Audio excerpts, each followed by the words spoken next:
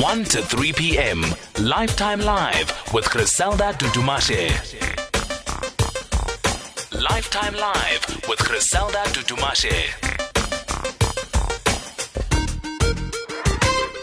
It's 6 minutes past 1, and thank you for choosing Lifetime Live with me, Griselda Dudumashe.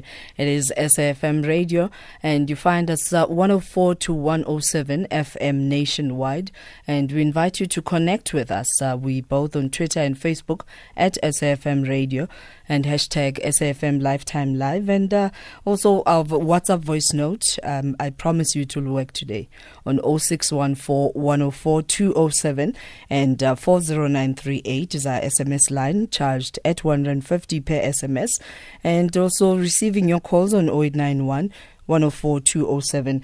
It's always such a humbling pleasure to serve you during these 2 hours as we focus on life-changing conversations. And today we're looking at living with diabetes at whatever age. There comes a time when you're believing that you're a health freak and you do everything by the book, and you just go for a normal routine checkup and you are told that you have a terminal condition. What do you do? And my guest is one of those very inspirational stories that she was pregnant when she was diagnosed, just doing a routine pregnancy check, and she's told you are diabetic. And we're so grateful that she did not see that as a death sentence, but saw it as a life-transforming experience. And she continues to just transform lives, and we're so appreciative of that and proud of that. And she'll take us through her journey. I mean, upon diagnosis, what do you do? What do you say when doctor says these are the news? And then later on, we'll have our usual words of wisdom. And today we have our favorite, Mayvonne Khame. She's our mother. She really does get to the soul of the matter. And we'll have our sharp. I know that we have fans now who have memorized lines on what sharp stories are about. And in our relationship desk, this is one of those challenges that every household, when you decide that you are marrying into a family, a person, a human, do the background check. If you are not going to talk about it as a couple, it's bound to come back and haunt you. And we're talking about relationships and finances. This is one of those challenges that have led so many people to the divorce court, and you don't want to be amongst those. And then we end up today's offering with celebrating one of our iconic writers, and we'll be looking at the story of Mpolokeng, who was the first black woman in South Africa to publish a novel. And if you have a story, why are you still sitting with your story? If we don't tell our stories, someone else will do it on our behalf. And unfortunately, at times when somebody else tells your story, it becomes a distorted version. And welcome to it. This is a Lifetime Live. We start with our Afro Traction, saying it to Zenam. Yeah, let's go. Let me catch my breath. What a beautiful song. Afro Traction, Eduzenam. That's where I want you. And inviting you to just pick up that phone and dial that number. Tell this person what they mean to you, because life is like that. You might be here today and gone tomorrow. Make sure that every second counts. And today we're adding on to you making informed decisions and choices and looking at diabetes. On the 14th of November annually, the world takes notice of the challenge we still face from diabetes. And today in studio with us, we have a young person who was just going for a routine test, and she was told that you are diabetic, but didn't see despondency in it, and didn't see it as a death sentence, but rather as a call to help others not be in the position she found herself in. Mpolokeng Mudau is joining us. She was diagnosed with type 1 diabetes in 2009 and founded Ntsikayezwe. I mean, even the name of the organization is just so beautiful. This is a development foundation. Good afternoon and welcome. Afternoon, Griselda, and thank you for having me. Now, take us back to that moment when doctor then says to you, you have diabetes, irrespective of what the type is. Did you even know that there were different types? To be honest, I didn't. Even when he said to me that we need to take samples for us to test, because he was just having a funny feeling, about the symptoms that I was displaying. It didn't click. it didn't register with me as to what diabetes is. It was not a familiar term or a familiar disease that we discussed in our household. I mean, in my family, there was no one who was diagnosed with diabetes. I was the first one. And I was not familiar with it. I was so laid back, and I would say I was very ignorant. And I'm sure you're amongst those people who believe that diabetes is for old people. Definitely, definitely. I would have never woken up one morning thinking that, hey, let me go check for diabetes. I might just be one of the statistics, you know. So what were the symptoms that you experienced? I was extremely tired. I was tired. I was always thirsty. I was always going to the toilet, and a little bit of my vision was a little bit blurry. And I remember, you know, everybody would say, "No, why are you scared? Why are you even worried? You're pregnant. It's normal." It was dismissed. It comes with the package. It comes with the package. Little did we know that actually, if we dig deeper, we're going to find something a little bit more than just coming with that package of pregnancy. So you are then given the news. I don't even know how you... was it a needle prick? Did they take your blood sample to a lab? He firstly asked for a urine sample, and he told me that he can see that there's a high glucose. Yeah. Even with that, I was like, oh, okay, you know. And what does that even mean? I didn't even ask. I was like, oh, okay. Yeah. And he sent me to the lab to go do blood tests. I went to the lab. I remember receiving a phone call at 7:00 in the evening telling me to come back to the hospital. You need to come back to the hospital. And I negotiated my way around it. Because I didn't know what it meant. I can't drop everything. And, I mean, what do you want to tell me now? You know, I was like, and I mean, I'll when you tomorrow. say that you have more sugar in your blood, I know that I ate a sweet a day or two ago, so probably yes, it is normal for us to have it because we eat sugar. That's it. So I told them I'll come tomorrow morning, which I did the following morning. Went to the hospital at 5:00 in the morning. The sisters, they checked me, they pricked, and they're like, your sugar is sitting at 18. And this is before you eat. And you were still standing. I was that's exactly. It's like you were in the room. They're like, you're still standing. Even with that, I absolutely had no idea. So what have you learned now? What is normal? What does the 18 actually mean now that you know better? The 18 say could potentially mean you are gonna be in a diabetic coma. Yes, you're going to be in a diabetic coma. Sure. So I do thank my God because I'm still standing here. I am with more knowledge as to what it entails. And now you're teaching. Definitely. So one of the things that you are so passionate about is developing young people. Where does that come from in your background? I believe that, you know what, let us not be ignorant.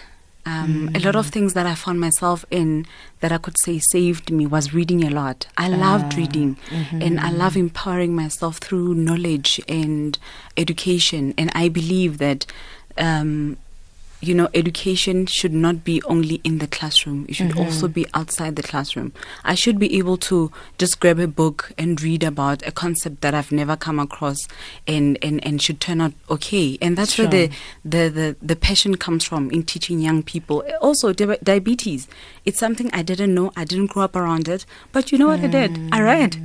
That's it. And knowledge gave you power. Yes, and we're here now, right? Definitely. So let's talk about now that you are diagnosed and you are told that it's type 1. What then becomes the treatment options?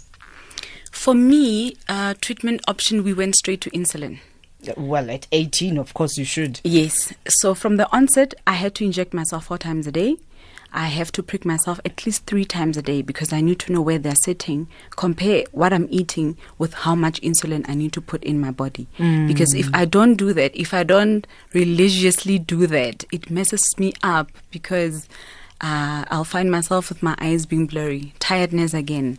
And we don't want to get to the dire consequences of diabetes, kidney failures, stroke, heart disease, blindness and amputation. Yeah. So maybe you're listening to this conversation and you're wondering why you should worry. Over 425 million people currently are living with diabetes. And it's also said that 1 in 2 people currently living with diabetes don't even know. Don't even know. So you could be one of those people, and most cases are type 2 diabetes. Yes. That means you can still prevent deteriorating further, because with type 2 you can still use food to manage the diagnosis. So what are some of the lifestyle changes that you've had to adapt to? Okay, before I get into that, with type 2 diabetes, like you said, it can be avoided. It can be reversed. It's just plain getting yourself informed. That's it. Exercise, eat healthy. So for me, the most crucial thing that I had to change was how I ate. Remember, I got it when I was pregnant. I always had this thing, I'm eating for two. No, cravings. But that's how we socialize. Yes. And most of the time, cravings are all the wrong things. Because you want ice cream at 2 a.m. And you want magwinya in the middle of nowhere, because you're told you must make him suffer. Yes. It doesn't help when you have one that complies to the cravings, right? And he brings them to the table. Yeah. So it was it was food. I had to now teach myself that there is no such thing as eating for two and having to feed the cravings all the time. Exercising as well. Oh, I used to be such an inactive person. I love TV. I would sit in front of the TV, but now couch potato type. Yes, I was that type. That type. So now I have to exercise, and it's something that now we have learned in my family. It's integrated. There's no me cooking for myself, separate pots, and the rest of the family. It's a unit. One of our former first ladies, I remember when I interviewed her, Umambongi Mazuma, was talking about the fact that when she started her activism, her mom had been known to be diabetic for 35 years. And it became a way of life. It's in how she cooks. That's how she's socialized. That's how she was raised. Yes. So, do you find it difficult at times to convince your children on adopting? Because they go to school, they see other kids indulging in all sorts of things that are not healthy for us. Yes. When you want to instill a healthy lifestyle within your home. There was a time when my son would come back with his lunchbox still intact, and I'm like, boy, what is happening here? Yeah. It's like, but mommy, I shared my lunchbox with one of my friends. I'm like, you see, Yeah. because I'm trying to instill that culture that we practice in the house. I would put vegetables in his, a balanced meal for lunch for him. And he would say no, he would rather opt for the other. Burger. Yes, definitely. For cheese and, all the fatty things, the chips. And he's a child. He's a children. He's a child. They do these things. All right, let's take your calls right now on 0891 104 207. WhatsApp voice note on 0614 104 107. And you can also connect with us at SAFM Radio and hashtag SAFM Lifetime Live. SMSs at 40938, charged at 150. And where else are we available? On Instagram sometimes. You can also join us there. And this is SAFM Radio. We are from 104 to 107 FM nationwide. And an SMS says diabetes is not a terminal illness, but a chronic lifestyle controllable condition. And this happens when you know your status. And saying that although not easy to control, but you also look at how resources are allocated in South Africa. When we talk about 425 million people who live with the condition, I'm not sure what the stats in South Africa looks like, and especially when we're talking type 2 diabetes that can be managed. Why is it that there's not much education around a condition that I see it as a silent killer? And it's very scary because we only raise awareness on diabetes only on the 14th of November. And this is something that we have to live with on a daily basis. Wow. We need to do more activations. We need to do more awareness because people need to know, let them have access to the statistics as to what is happening out there. The number is predicted to rise to 522 million by 2030. Goodness. 522 million people living with diabetes.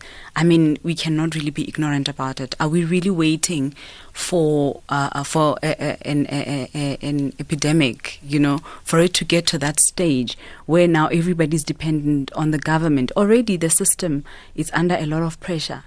There's a lot of pressure. So we need to raise more awareness, have more workshops, teach people on what diabetes is, the consequences of it, because you would rather have to learn and take precautionary measures now as opposed to when you are already diagnosed. That's it. Yeah. And sometimes when they talk about prevention being way much better than cure, worse when there's no cure. Let's go to Patricia in Durban taking your calls right now. Call Griselda now, 0891 104 207. Good afternoon, Patricia, and welcome.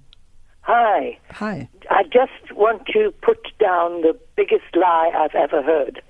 That lady with you, and forgive me because I know we were all the same, she said they're children, they eat chips and whatever.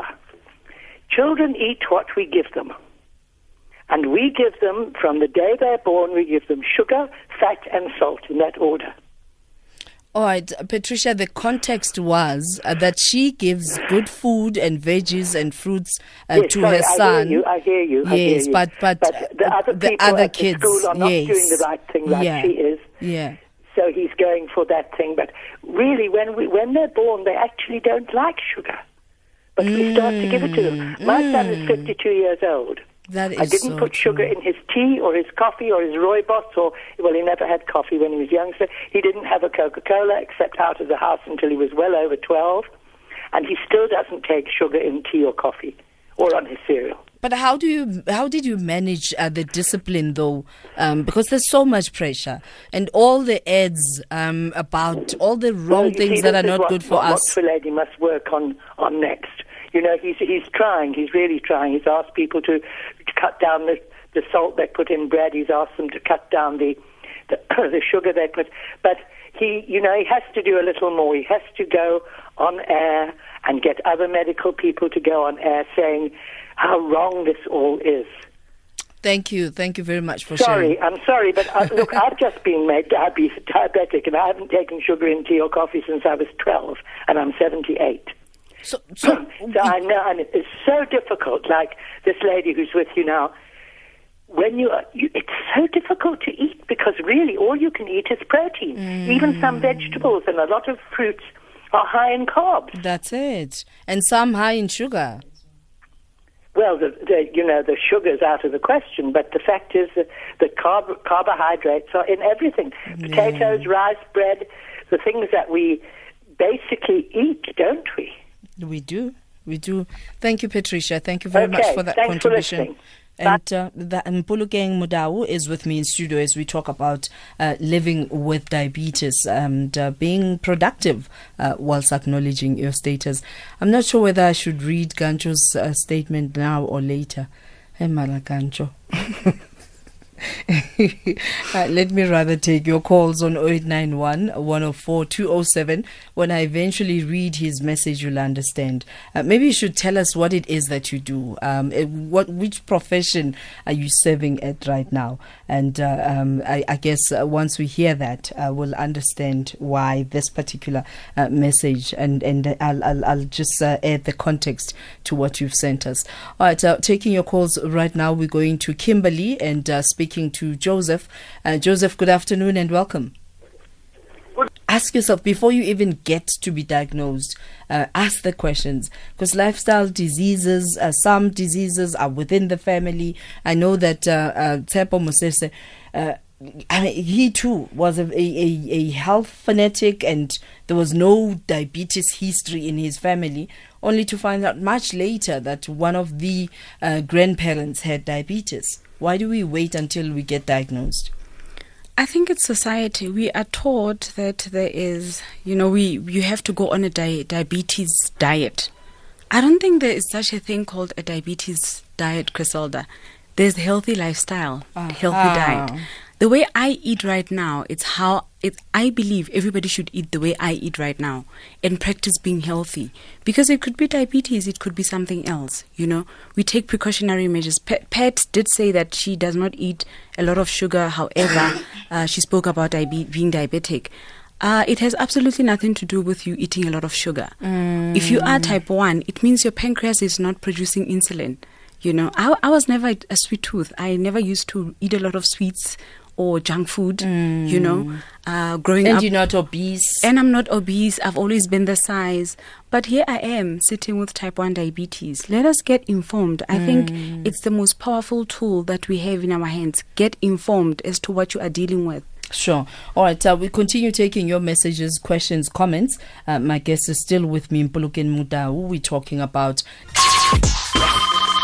Call Griselda now, 0891 104 207. We really want to know that you are tuned in and listening to the conversation. So do call us on 0891 104 207, WhatsApp voice note on 0614 104 107. We're both on Twitter and Facebook at SFM Radio, and you can hashtag SFM Lifetime Live. And SMS is at 40938, charged at 150. I'm still waiting for Kancho to send context on why he's saying my military nurses routinely check my urine. I thought they were naughty. It was helpful indeed. So what are the ways in which diabetes gets diagnosed? It's through urine. So they're not naughty, Kancho? So they're not being naughty. They are just merely taking precautionary measures and checking that there is no sugar in your urine. And we can prick as well, a pricking test, or alternatively take blood and take it to the lab, to be checked. So can a prick be used for diagnosis, or do you need a confirmatory test that goes to the lab? I think it's always to establish the severity, I guess. Yes, you always have to take the precautionary bloods, take it to the lab. However, I always wonder what happens in the rural areas. Yeah. Yes. They probably just rely on the test. That's it, because it's a long distance as well. When you look at the resources, I hate it when people compare this, but when you look at the resources allocated to HIV awareness vis-a-vis diabetes awareness, do you believe there's a balance? Absolutely no balance. We can't even begin to compare. We can't. You know, when we were introduced to HIV and AIDS, so much was done. I guess it was the fear that was driving it all, but so much was done that is not being done right now about diabetes. You know, I fear for the ones that do not have access to information. And like you're saying, the tools in which to manage it, you know, to teach people. For me, Griselda, I use... My insulin has to always be in the fridge. Well, all insulin has to always be in the fridge. I ask myself, what happens to the person who's sitting somewhere in the rural, who doesn't have a fridge? How do they keep it cold? And how, like, I really wonder. How do they even gain access to it? Yeah, it's a question that I constantly ask myself as to how do they cope with diabetes type 1? Have you ever come across children who are diagnosed with diabetes, and how do you even explain this to them? Recently, there's a lady that I work with. She's a social worker, and most of the time when she gets patients who are type 1 diabetic and are battling to accept, she always refers them to me to say, can you please help this person, be the support? A week ago, we had a conversation about one of her patients. Well, it's a unit, a family unit, where the newborn, the baby is 1 year, 8 months, is type 1 diabetic, you know, and I just wondered, how do they deal with it? Can you imagine? You know, I get so sore in having to inject myself 4 times a day. So a baby, type and 1 to a baby, oh my word. Oh goodness. It must be one of the most difficult things to experience. So if we ignore conversations like this one and not do anything about diabetes, what are the complications? Well, the picture that I always draw for myself is that right now we need to, like I said, mobilize, teach people, do awareness, you know, train healthcares to be out there in the communities and teach people about this.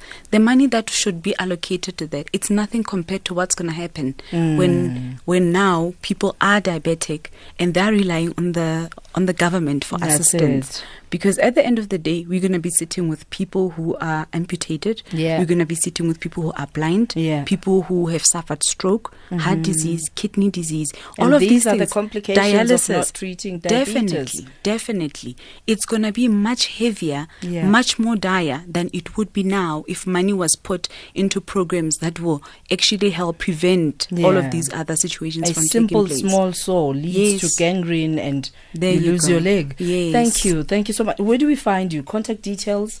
Okay, you can find me on 064 535 3793.